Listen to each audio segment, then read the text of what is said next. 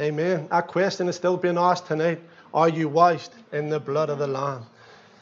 Amen. There is. And there is a blood.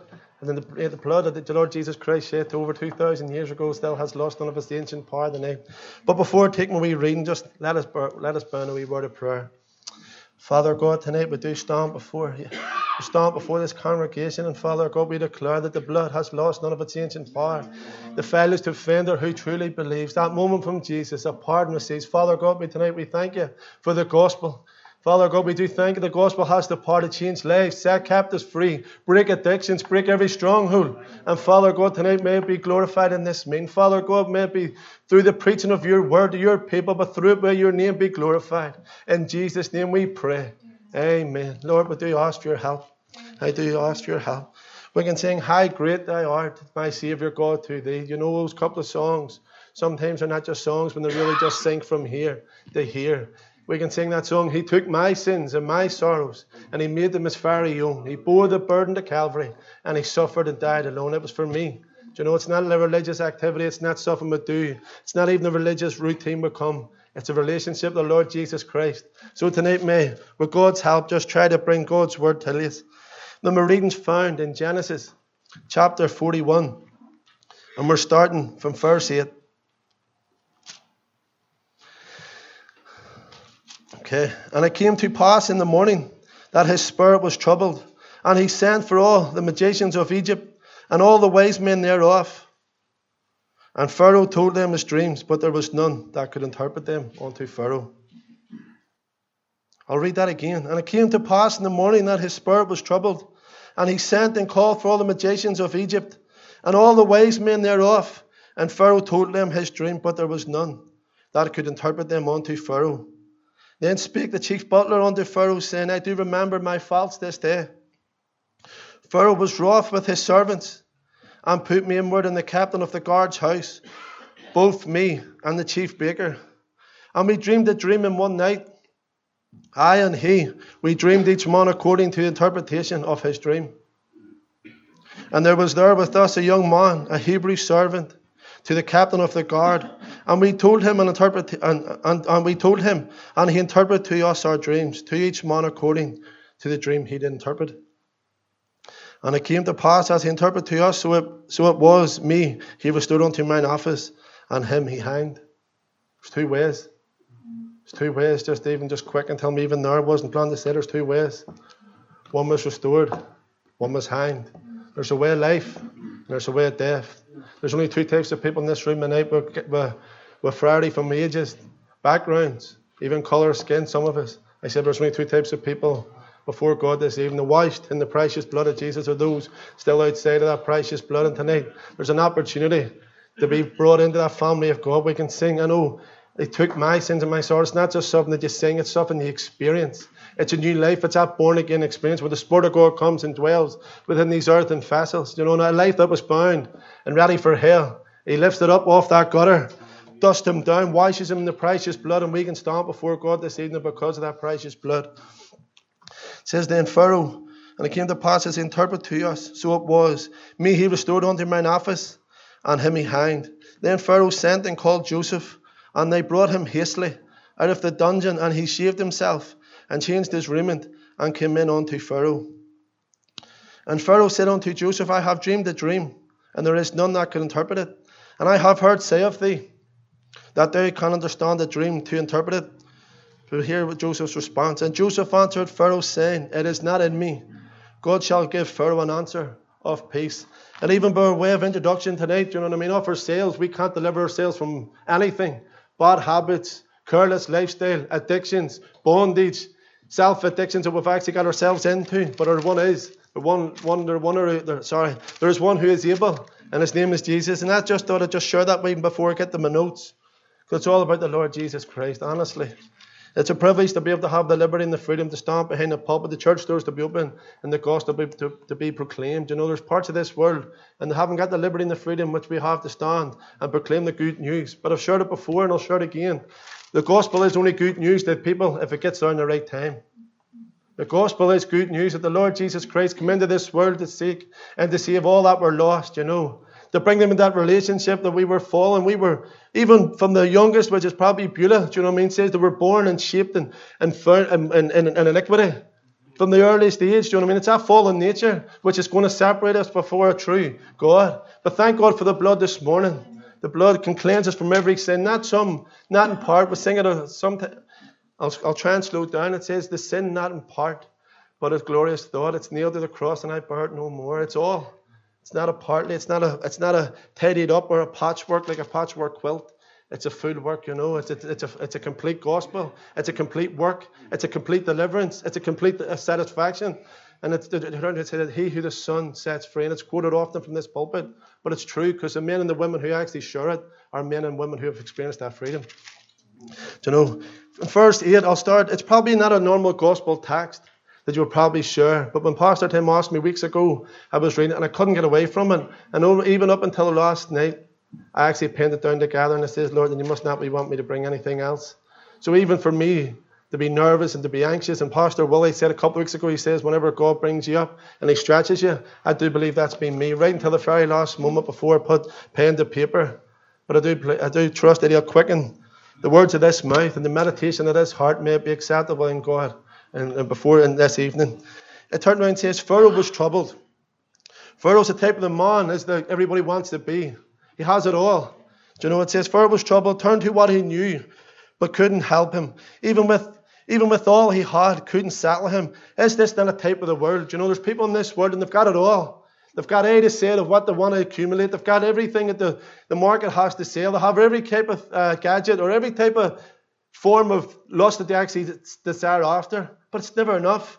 Pharaoh had it all. And he turned around, and actually what he needed, he didn't have it. He had the possessions.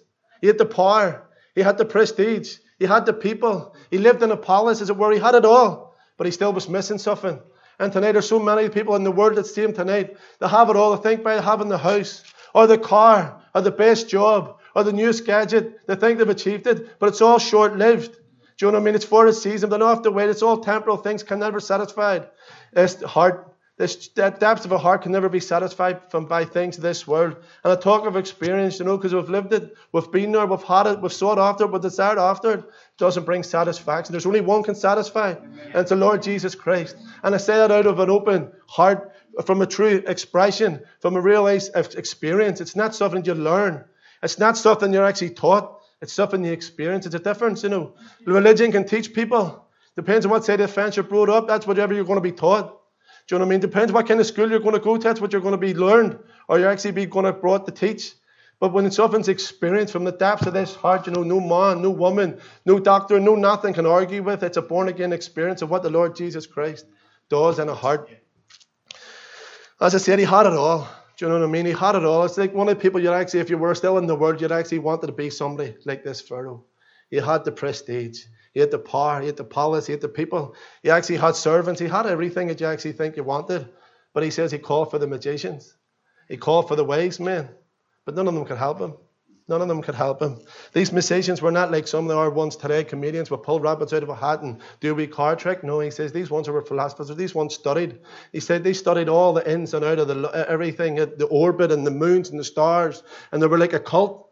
That's still taking place in the day and age that we live in. But we don't call them then. We call them mediums. We call them clairvoyants. We call them fortune tellers. They're all off the devil, but they don't bring any satisfaction. They're actually called familiar spirits. Honestly, and whenever I was reading this one, it wasn't like a normal gospel text to try to put together, but I believe that the Lord quickened to tell me, and I just do pray there's hearts open tonight to receive it. It says, as I said, he had everything. He had everything that the world had to offer, but he still wasn't settled. He still was troubled, and there was none that could help him. But it says there was none that could help interpret them unto Pharaoh. His magicians would be like our day and age, so-called mediums and all the rest of them. They came short of what he needed. It was above their role. It says it was like their hands were tied. They could no longer mimic it, because in previous chapters in Genesis, whatever the Lord done, their magicians tried to copy it. There was always a counterfeit. When something's genuine, there's always a counterfeit. When something's real, there's always a fake. When something's pure, there's something that's impure. When something's clean, there's always something that's dirty. And these people could not do anything that helped Pharaoh in this circumstance. But we can see who he calls for. It says he goes on to Pharaoh's magicians could not help him. Everything that he possessed and all his possessions that he owned couldn't satisfy him. But in verse 16 it says that it's not in me. It's his young boy Joseph. Do you know what I mean? You've probably heard about Joseph. Joseph's the multicolour coat and all that kind of Bible stories. They're actually not actually stories. They're actually truths. Because everything that's recorded in here is truth. You know, some people say they're fairy tales. Sometimes you stand in the street doing outreach, based in Ballinhinch on a Thursday morning. People walk past and put their hand up in your face and say, I don't believe in fairy tales. But I'm thinking, oh boy, this is not a fairy tale. This is life and death. Do you know what I mean? It's a power of God unto salvation to those that believe. Do you know, the foolishness of preaching is, the preaching of the cross is foolish to those that perish, but unto those that believe, it is precious. Do you know, it says, so we see Joseph in verse 16. So I'm actually jumping about, but it goes from verse 8, and it says, Pharaoh was troubled. He arose in the morning. It was actually several times he'd had this dream, and it kept on coming before him. He couldn't, anybody that he had, all the people that he knew around about him, couldn't bring a deliverance, couldn't bring a peace to him. So who did he call for? It says in verse 16, he goes to Joseph and says, and not in me, God shall give Pharaoh an answer of peace. Here we see Joseph telling Pharaoh, it is not in him but God. The life of Joseph, we see how he is actually typified or referred to as a type of a Christ. You know, everything that Joseph went through, it actually put some of the same traits and similarities to the Lord Jesus Christ. It actually experienced. I'll mention a couple of them. It said, he is the object of his father's special love. He had promises of divine exaltation. He was mocked by his family. It says the Lord Jesus Christ came into this world. He came unto his own and his own received him not. You know, the same people who one day were shouting, Hosanna. That's why people are so fickle. When something's going well, they'll praise him, they'll shout, they'll rejoice, they'll glorify, they'll lift their hands. But when everything's not going well, the same people shout, crucify him. Crucify him. We'll not have this man to rule over us. And today in the age that we live in, it's still the same. It's still the same. Nothing's changed. In fact, it's probably got worse. Do you know what I mean? The laws that are being brought, everything that actually was once right has become wrong, and everything that was wrong has become right. The standards are being dropped. They've abolished all the principle this country was actually stood for. Do you know, it's just sin. That's what it is. It's sin. And Turtle said he was sold for pieces of silver. Again in verse 16, Joseph declares his dependency is in God. There's many people, many a woman, man, boy and girl in this room tonight who have experienced the touch of God, who were once bound by alcohol, fornication, pornography, everything, do you know what I mean? Drink, drugs, riotous lifestyle. But you know, it's not in themselves to deliver themselves. It's in God, you know. And Joseph knew this. He couldn't do it. He actually, when he went to Pharaoh, he says, Pharaoh, I can't do it. He says, but God can. And tonight, this church can't do it, but God can. He says, the men that stand behind this pulpit, we can't deliver anyone, but the power of the gospel can. Set men and women free. And that's a privilege it is to share the gospel with men and women who are bound. And as I say, bound and heading for a lost eternity, if truth be told. That's where there's two ways. There's a way that seemeth right unto a man, but the end thereof of his ways is death. It's not my word. It's the Bible's word. It's his precious word, and nothing's changed. We'll never falter or flinch from the truth, because it's only the truth that can set a man and a woman free, glorious free, delivered. It says, or would you be a Pharaoh? And tonight, can you see? Sorry, I've actually jumped a bit, but here we see throughout all that he went through. But 2 Corinthians verse 3 and 5 actually lets us say, it says, not that we are sufficient of ourselves, to that anything of ourselves, but our sufficiency is of God. Joseph knew this well, so he actually had a great upper hand, because he knew it wasn't in himself, but in the God that he trusted in. We heard this morning about David. Do you know, when we've read all the stories about everything that these people have actually went through, off themselves they couldn't, but in the God that they trusted could. And that makes a difference. And tonight, if a question was asked, a young and old, boy and girl, would you see yourself as a type of Pharaoh that has it all that this world has to offer, and still troubled, and still end up in the lost eternity? Or would you see yourself as Joseph, had nothing, ended up in the pit because of his jealousy, his brothers or his brethren were jealous of him, put him in a pit, but he ended up going from the pit to the prison, to the palace. Do you know what I mean? I'm thinking all because of the provision of God. It says, and tonight, can you see yourselves as a type of a Pharaoh or a type of a Joseph?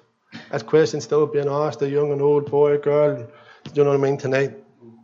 And in the depth of your heart, you can answer it, you know, because you're probably at that point. We've all done it. We've all seeked after things that try to bring satisfaction. And when you've got it and you've achieved it and it's actually in your possession, you think, is this it? Is this it? Is this all I've done it for? And if the question was asked, I'm only talking from experience, enough is never enough. When you have something, you want to accumulate it. When you have something else, you want something else more. Enough is never enough. But it says godliness with content is great gain. Do you know? It's a truth. And tonight you see yourself as a type of a Joseph who truly depended on God. Or would you be a Pharaoh having it all and still not settled? Remember seeing this. And it says, know God, no peace. But to know God is to know peace. Do you know what I mean? There's a difference. Sometimes we can know it from here, and I've probably wrote it down, but I'll probably skip it. See, there's a difference between knowing something and experiencing something. Remember, an old preacher once said, he says, people miss heaven by 18 inches. And I says, right, okay, where's he going? He said, there's a difference between knowing it up here and it becoming a reality in here. He says, a lot of people, do you know what I mean, can quote the scriptures, but they don't know the author. A lot of people can say the Lord's my shepherd, but they don't really know that shepherd, and they're not under his care. They're not under his protection. They're not under his provision. They're not under his promises. And there's a difference. There is a difference. This may be only as simple, the simplicity, but the gospel is, it uses the foolish things of this world to confound the mighty. You know, so our question is still the same tonight. Even though Joseph was in a pit and ended up in a palace, God will bring you to places you don't understand just to bring you to the place he needs you to be. I'll read that again, because many times I've experienced that in my own life. Even though Joseph was put in a pit and ended up in a palace, God will bring you to places you don't understand just to bring you to the place he needs you to be, where he wants you to be. I have a few other things, so I'll just... This question I've actually mentioned, it says tonight, if you don't know the Lord Jesus, that's what a gospel message preached for.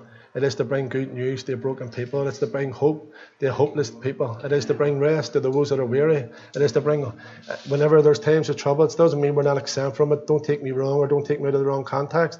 But it's when we go through things, there's a difference. We have somebody to go through it with us. We can say, like Psalm 23, the Lord is my shepherd, I shall not want. He maketh me to lie down in green pastures. You know, that verse itself speaks of provision of every line. Every line in the Psalm 23 speaks of provision. If you read it up, it is a lovely psalm. Most of the times it's quoted at a funeral to try and bring comfort.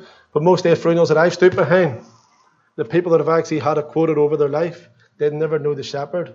It says they've come in a different way. John's Gospel 10 and 10 it says, the sheep know my voice and I know them. It says, and a stranger they will not follow. But yet at times when this message, Psalm 23, is a lovely, it's taken out of context, and it's used to try and bring a bit of comfort. But the people who lived before they died never knew the shepherd. And instead of even some of the families from friends, so even some of the family funerals that I've attended to, I've walked away grieving and thinking, that's dishonest. That's not the truth. You know, because somebody's got up and they've stood up with a collar or a cloak or a robe and they've given a wee word to try and comfort the family. And the family have walked away and turned around and says, he must be speaking of a different person. That's not my family. And that's the truth. Even the unsaved know the reality of a life in Christ or a life out of Christ, you know. But so many people get up and try and claim the promises, try and quote the promises. But before you can obtain, you have to obey. There's always a pattern in the Word of God. It says tonight, if you don't know the Lord Jesus as your own and personal Saviour, I say this with the uttermost compassion. I do say it because even the reality and the brevity of life, even coming out today, me and Paul had actually turned around and told me, my doctor, I was seen a couple of weeks ago, dead, up at a car event up in Port Rouge, just this evening, dead. Now we go to him, he's probably one of the people you actually look to in the worldly status, do you know what I mean? Going to give you help, going to give you medication, whatever it is you need. And yet only God knows where that soul was left, you know what I mean? What way he left this scene of time. Probably worked all week, made a planned reservation to go away for the weekend. His plans didn't go the way he planned. He stayed. That's my family doctor, one of our family doctors. Just shows you, take heed. And that's the truth. Even today, somebody's actually would know that today is actually a year anniversary of a fella that I grew up with on the Shanka Road. You know, 1 year when you spoke to him, everything was brilliant, everything was laughing, he was living the life, he was winning a holiday. He came back a couple of days and actually committed suicide. That was 1 year ago today, young fella my age. If I was to show you a lot of cards that I have from funerals that I attended, between 1983, some of them were, right up until now, we're even about my age category. Majority of them are actually my age category who are no longer living. Ones I went to school with, ones I had photos taken with, ones who I actually rubbed shoulders with, grew up together, went through primary school, went through secondary school. And if you'd asked them when they finished secondary school, and it's a careers teacher was sitting them down and says, what way do you plan? What way do you think your life's going to go? Or what can you see yourself being? Do you think one of them wants to turn around and says, I want to be an alcoholic? Do you think one of them wants to turn around and says, I want to be a drug addict? Says, what do you think one of them wants to turn around and says, I want to go and try and commit suicide? No. Sin will take you further than you want to go. And I know we quote it so often, but see when you see it lived in the reality in lives that are broken, it is the truth. And when it's finished, we saw it last week, the deception of sin. There was this one, there was a church set there, and it was a church set there, and it was up to the free will choice. And that's what sin is like. It gives you a chance, gives you a choice, makes it pleasing, makes it presentable, makes it desirable. But when you've got it, it leads to death. And that's the truth. That's sin when it's conceived, bringeth forth death. That's what the Bible says.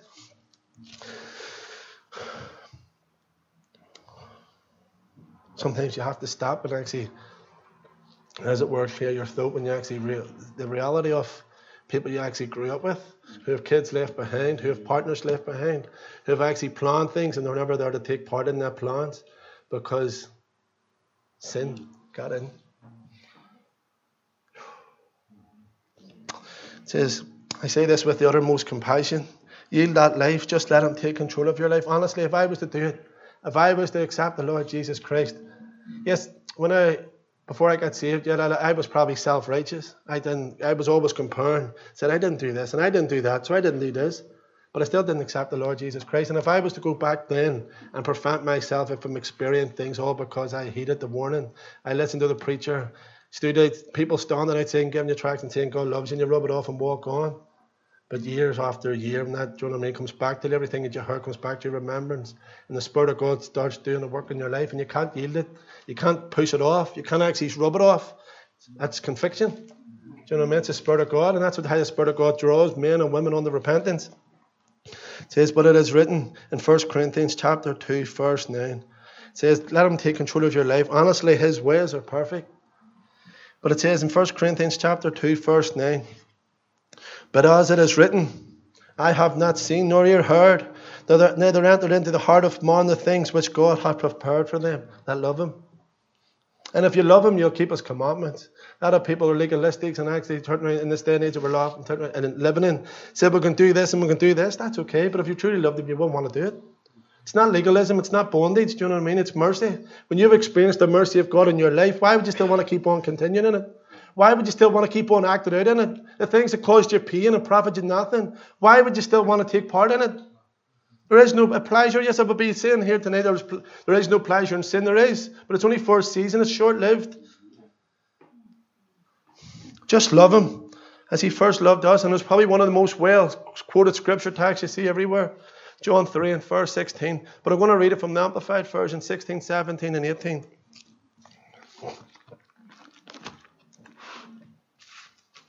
Put my hand on these. Everything blows everywhere. It says, for God so greatly loved and dearly praised the world, that he even gave up his only begotten, his unique Son, to that whosoever believes in, merely just means trust in, clings to, relies on, and comes fully dependent upon. Him shall not perish, come to destruction, be lost and without hope, but have eternal, everlasting life.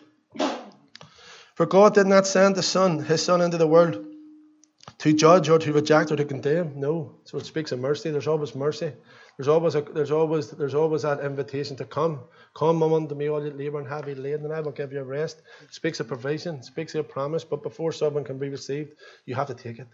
Do you know what I mean? And Christ done it all. He paid it all on Calvary. And we sung it in some of those opening songs. He took my sins. That's the difference. He took my sins and my sorrows and he made them as very young. And this verse does become so real. The more you walk with him and the more you love him, the more you actually try to get into fellowship with him. These verses, as it were, just don't become words, but they become a reality. It says, for God so greatly loved and dearly praised. For God did not send the Son into the world in order to judge or reject or to condemn or to pass sentence on the world, but that the world might find salvation and be made safe and sound through him. He who believes in him, who clings to and trusts in, relies on, is not judged. But he who trusts in him never comes up for judgment.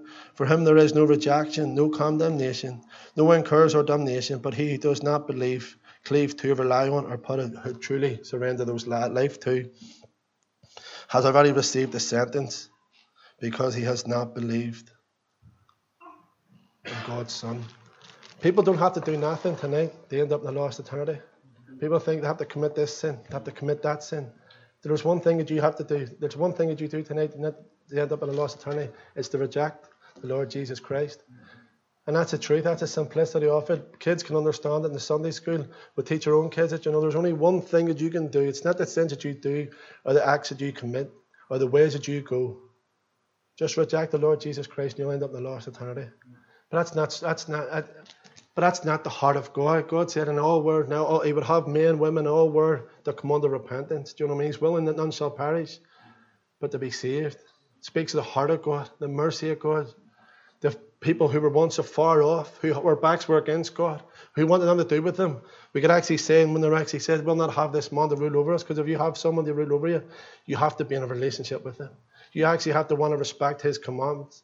You actually want to respect his requirements, but when you're in love with someone, you actually see the grace of God actually experienced in your life. Why would you not want to do it? Why would you not run to the store, give him thanks? Why would you not want to give him praise? Why would you not want to live that life worthy in which he bought us and purchased us and paid for us with his own precious blood? God loves the whole world. Yes, that's the truth. But I tell you, the whole world will not be in heaven. That's a scary thought. Yes, God loves the whole world. All our precious yellow, what the wee song was saying, we're all, for God so loved the world that he gave his only begotten son. But that doesn't mean every man and every woman, every boy and every girl is going to be in heaven. He's made a way. John chapter 14 verse 6 tells us, speaks to the Lord Jesus Christ, I am the way, the truth and the life. No man cometh unto the Father but by me. Speak of the provision. And then he gives us his promise. This is the promise tonight. If you go away with nothing, go away with this. This is a promise of God to every person here who don't know the Lord Jesus Christ. The wages of sin is death. But the gift of God is eternal life through Jesus Christ our Lord. It's found in Romans chapter 6 and verse 23. It's not stuff that we make up here and stomp behind a pulpit to try and bring into a place or into a point or into a mind frame of condemnation. There's always mercy of the Lord Jesus Christ. Before there's any judgments ever been acted out in the Bible, there's always been a warning. There's always been a remedy. There's always been a way of escape. But it's out of the stiff-necked of people. It's out of their own rebellious nature. It's out of their own, I'll do it this way. That's why they end up in the places they're in. It's never the heart of God to make a man. You asked, I know a girl growing up. Some of you would probably know, I'll not mention no names. If you're growing up, do you think, if you would ask her in primary school when she was 5th year, 6th year, do you think your life was going to end up like that? She'd say no. She'd say no. But that's the truth. Sin will bring you further when you're willing to go and make you pay more than you're willing to pay. And if you receive the mercy of God in that while you've still got breath, there's always an answer. But most of the people that I've experienced live in that way, grew up in the Shanker Road. I would actually love to show you them, the wee booklets. And it actually talks about their legacy and what they've left. There's 2 dates. But there's another date should be put in there. It's a date they've actually given their heart to the Lord Jesus Christ. There's a date when you're actually naturally born. And there's a date that you're actually, when you depart this scene of time, but there's a date in between. It talks about that born again experience. When a man or woman comes to the realization of actually their sin is before God and God alone, even though our actions might be on other fellow people, even other people, but our sin is before God and before heaven. So whenever you realize that, but most of the people I stood behind their caskets getting lowered into the grave, they've never experienced that. And that breaks my heart to say that. It really does. But the gospel is precious. Only if there's obeying. I'll talk about a neighbour also as well, coming back when I was just saved about a year, when you have that joy of the Lord and you've just experienced that freedom and that liberty and all, and you're seeking after the things that God wants you to seek after, and you're desiring everything just to live that life pleasing, because it's like a newness, it's like this freshness have just come into your life. Walked across the lane from where I used to fellowship into Glencairn, and a fella stopped me. He says, you're looking well. I says, probably just a wee shirt and tie. And he says, you're looking well. He says, you look different. He says, still look the same, still have the same marking, still have everything. And he says, something about you. I turned around and says, you know what it is? Billy. I says, Billy, I've given my heart to the Lord Jesus Christ. And see everything that I actually held, that actually helped me bondage and captive. He said he set me free. He says, really? I says, yes. I says, and Billy, do you know what? He can do it for you. The fella really took in everything that I was saying, but he made no decision. And he says, next Sunday I'll come to church with you. Now listen, he says, next Sunday I'll come to church. Remember, I can actually recall that conversation in my head now in Harmony Lane. He said, I'll come to church with you. The Saturday before the Sunday, he fell down the stairs and broke his neck. It's my granny's neighbour. Fell down the stairs and broke his neck dead. And I said to myself, do you know what? Boast not thyself of tomorrow, for tomorrow's promise to no man. And we don't say this to scare you. I say this out of people that I actually knew, actually felt for, actually cared for and concerned for. And yet when you're trying to bring them this good news, they actually rejected them. When you actually hear if they're passing, you're saying, Lord, what only you know what way they've left this scene of time, you know. It's sad, it really is. I've mentioned about funerals I've attended, and the majority of them, the only ones that can truly leave a proper legacy, it says they're old ones that have actually lived that life for the Lord Jesus Christ. And they've got how great thou art being sung at their funeral, or when the roll is called up yonder, I'll be there. They've left that testimony. They've left that legacy. People actually know what life they lived and can actually say that was a man or a woman who loved the Lord, whose heart that God had touched, whose life that God has changed, who desired God had replaced, whose life outlook in life was a lot different because it's no longer me, about me or I. It's about other people, and that's what the gospel is for. Do you know, whenever you've received it, how can you contain it? Why would you want to keep it yourself? And that's why whenever I'm hearing about these people passing, I'm thinking, I spoke to you. I witnessed to you. Do you know what I mean? But there's a difference between hearing something and experience something. And that's why the Spirit of God can only do that. No man, no. It's the Spirit of God will bring that conviction of sin, of righteousness, and judgment to come. If we could save everyone in this room who's not saved, we'll lift you over that finishing line and carry us through. But we can't. And I speak out even over my own family. They'll have to come into my kids. They'll have to come into a relationship with the Lord Jesus Christ in their own and personal way. If I could save them, I would do it. If money could buy it, I would try to possess it. If I could obtain it, I would do it, but I can't. Salvation is of the Lord. Our job is only to try and preach the gospel, and the Spirit of God will do the rest. There is a way that seemeth right, and not many of those people I've quoted and talked about lived that life, but the way thereof is death. There is pleasures in sin, but it's short-fixed. It's only temporal. It doesn't satisfy. And then in the end of it, wages is death. We all work, and when you work, you get paid. Do you know? It's the same as sin. When you turn around and say the wages of sin is death. But the gift of God, there's always a contrast. There is always a contrast. He who believes in the Son is not condemned, but he who does not. But he who believes in the Son has life. But he who does not believe in the Son has not life, but the wrath of God abideth upon him. For God so loved the world that he gave his only begotten Son, that whosoever. That brings a personal question to each heart sitting here today, boy and girl, young or old. That question is being asked, that whosoever, what will you do with it? If you hear his voice today, the Bible mentions repeatedly, emphasizes on it, harden not your heart.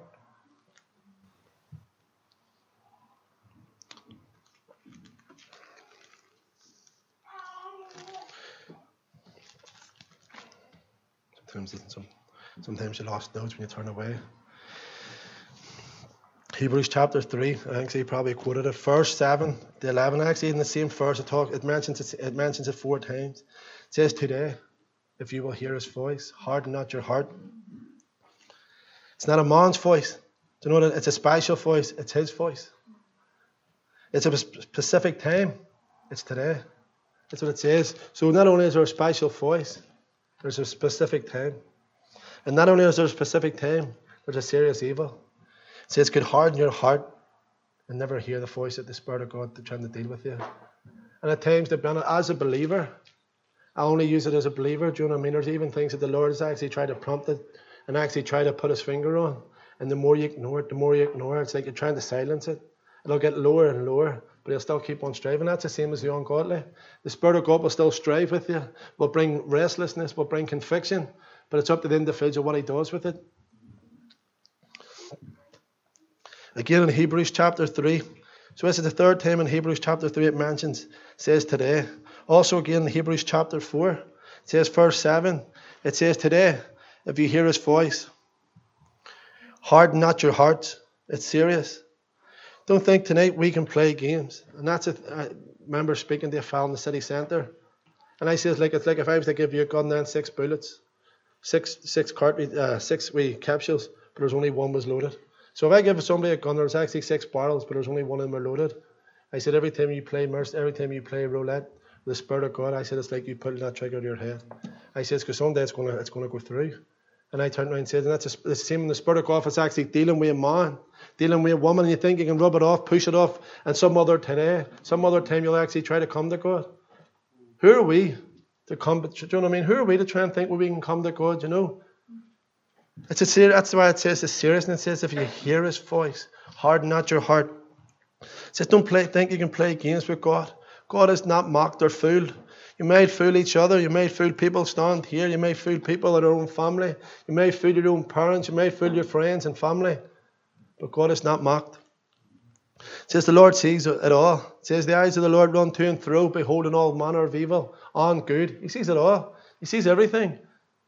So before there's a punishment, why would you not rather just yield that life, confess your sins, embrace His forgiveness, give your heart to Him before you actually have to actually receive the punishment of the way our lives were going?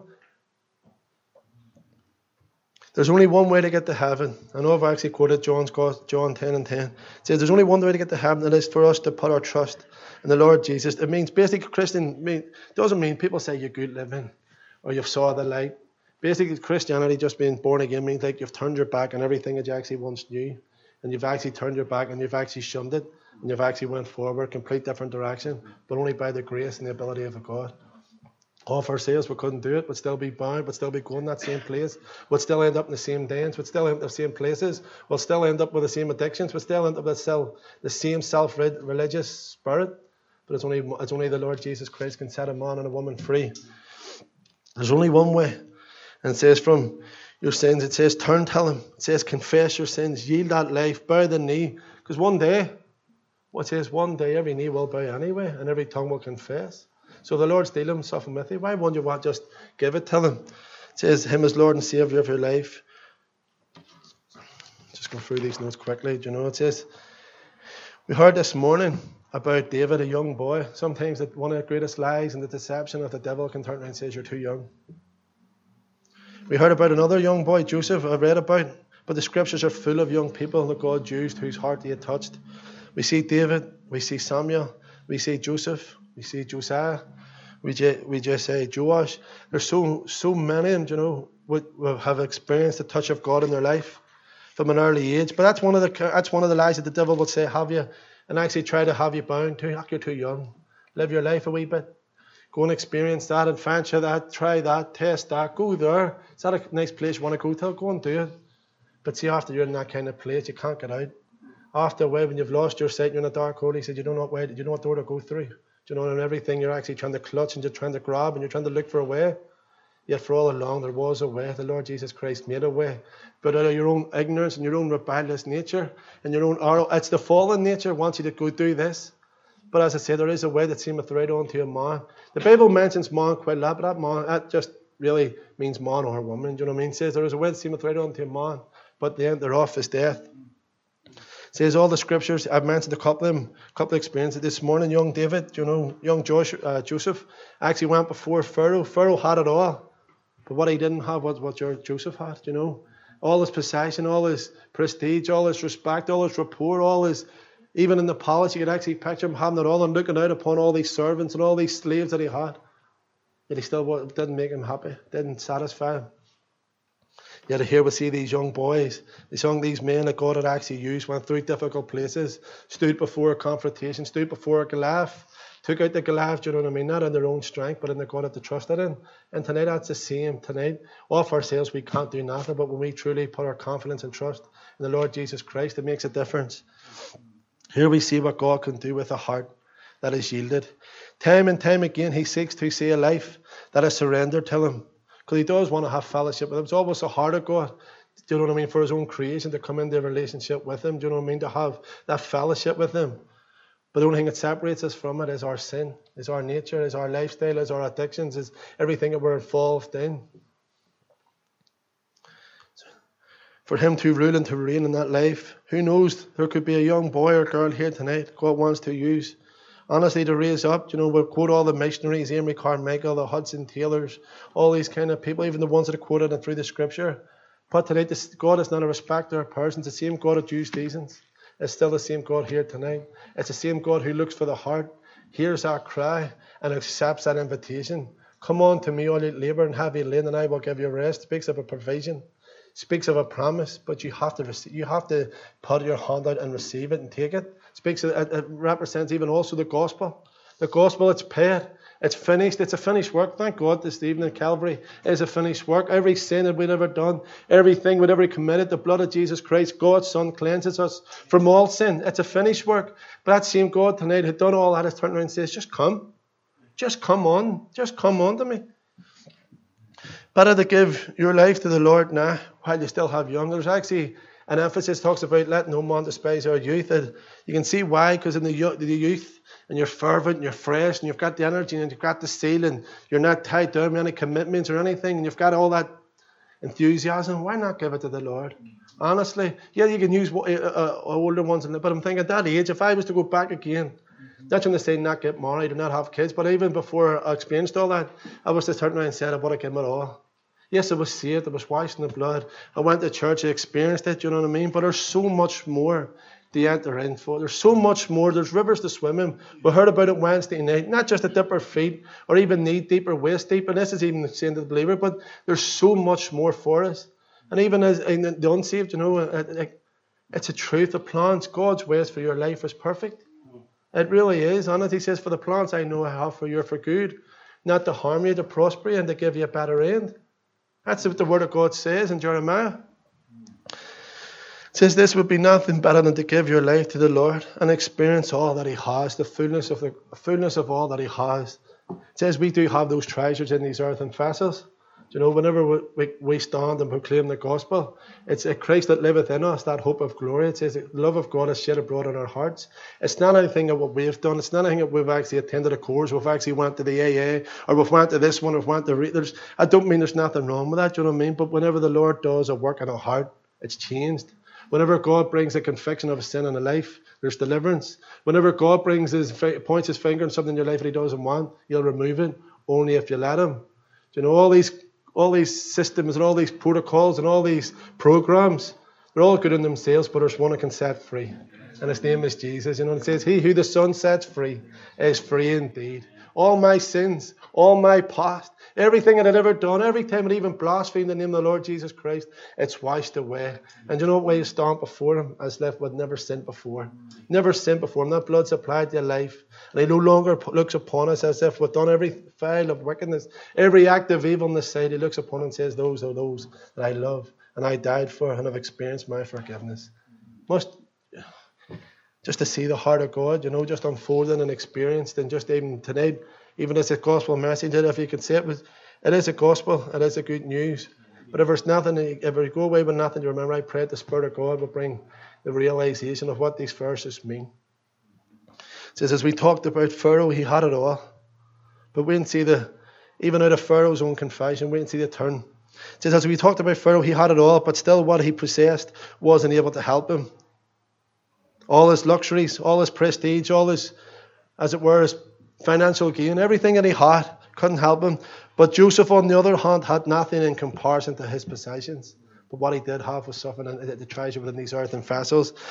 You know, it was worth a lot more. He was more prosperous in the spiritual side, maybe not in the natural sense, but in the prosperous side. You know what I mean? Before God, he had more than Pharaoh ever had. He had the peace of God, which speaks a lot.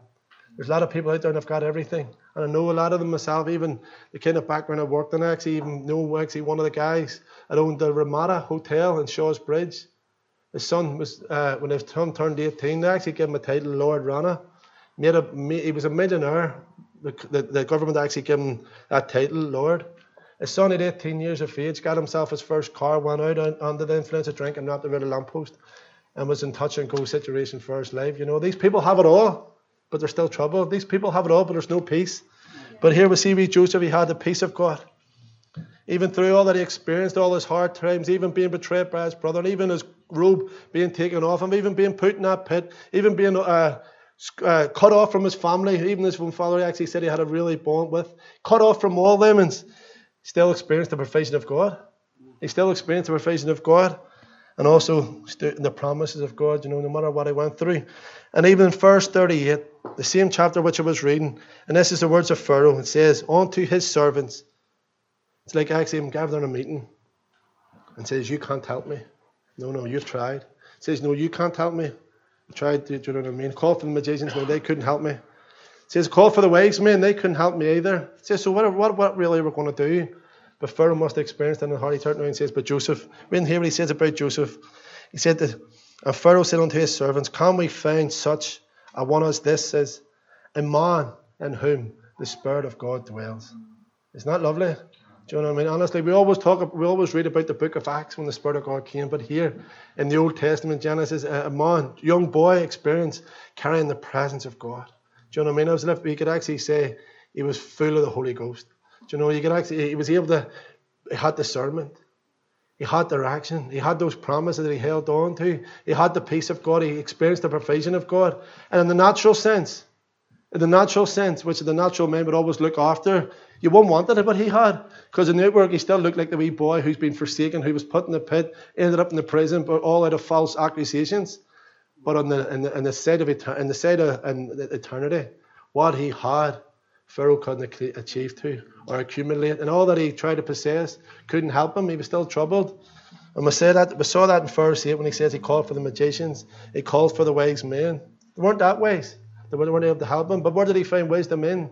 A young boy, Joseph, whose brothers who actually thought they were actually getting rid of, putting him away. He says, we'll come back and we'll tell our father he's dead.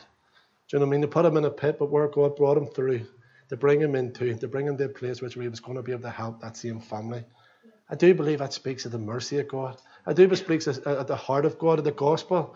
Us who were once afar off, the Bible actually says, we were alienated from the things of God. Our backs were against them. It's like, Lord, I don't want nothing to do with you. Some other time I'll call upon you. But you know what I mean? In his mercy, in his long suffering, in his tender mercies, in his compassion, he strove with us. Nothing greater than to carry the presence of God. We heard about it this morning, about the Ark of the Covenant. The Ark of the Covenant. The Spirit of God, that is that which speaks to the hearts of men and women. And what will you do if you hear his voice? As I mentioned in Hebrews, today is emphasized time and time and time again. So now, is this stammering and stuttering and preacher, or whatever words that he tried to bring, is silent? I do pray that the Spirit of God will still speak on. And even in the midnight hour, I know a lot of people, even myself at times when I heard the gospel message, never actually responded there and then. Yes, sometimes it does, and the Lord gives you courage to put that hand up, you walk to the front and you make that declaration. Sometimes, but when you go home, and you're in the quietness of your house, and everything else is silent, and the voice of the Spirit of God starts speaking and tell you, you can't run, you can't hide, you can't ignore it. And that will be the heart tonight for every man and woman and boy and girl here. Amen.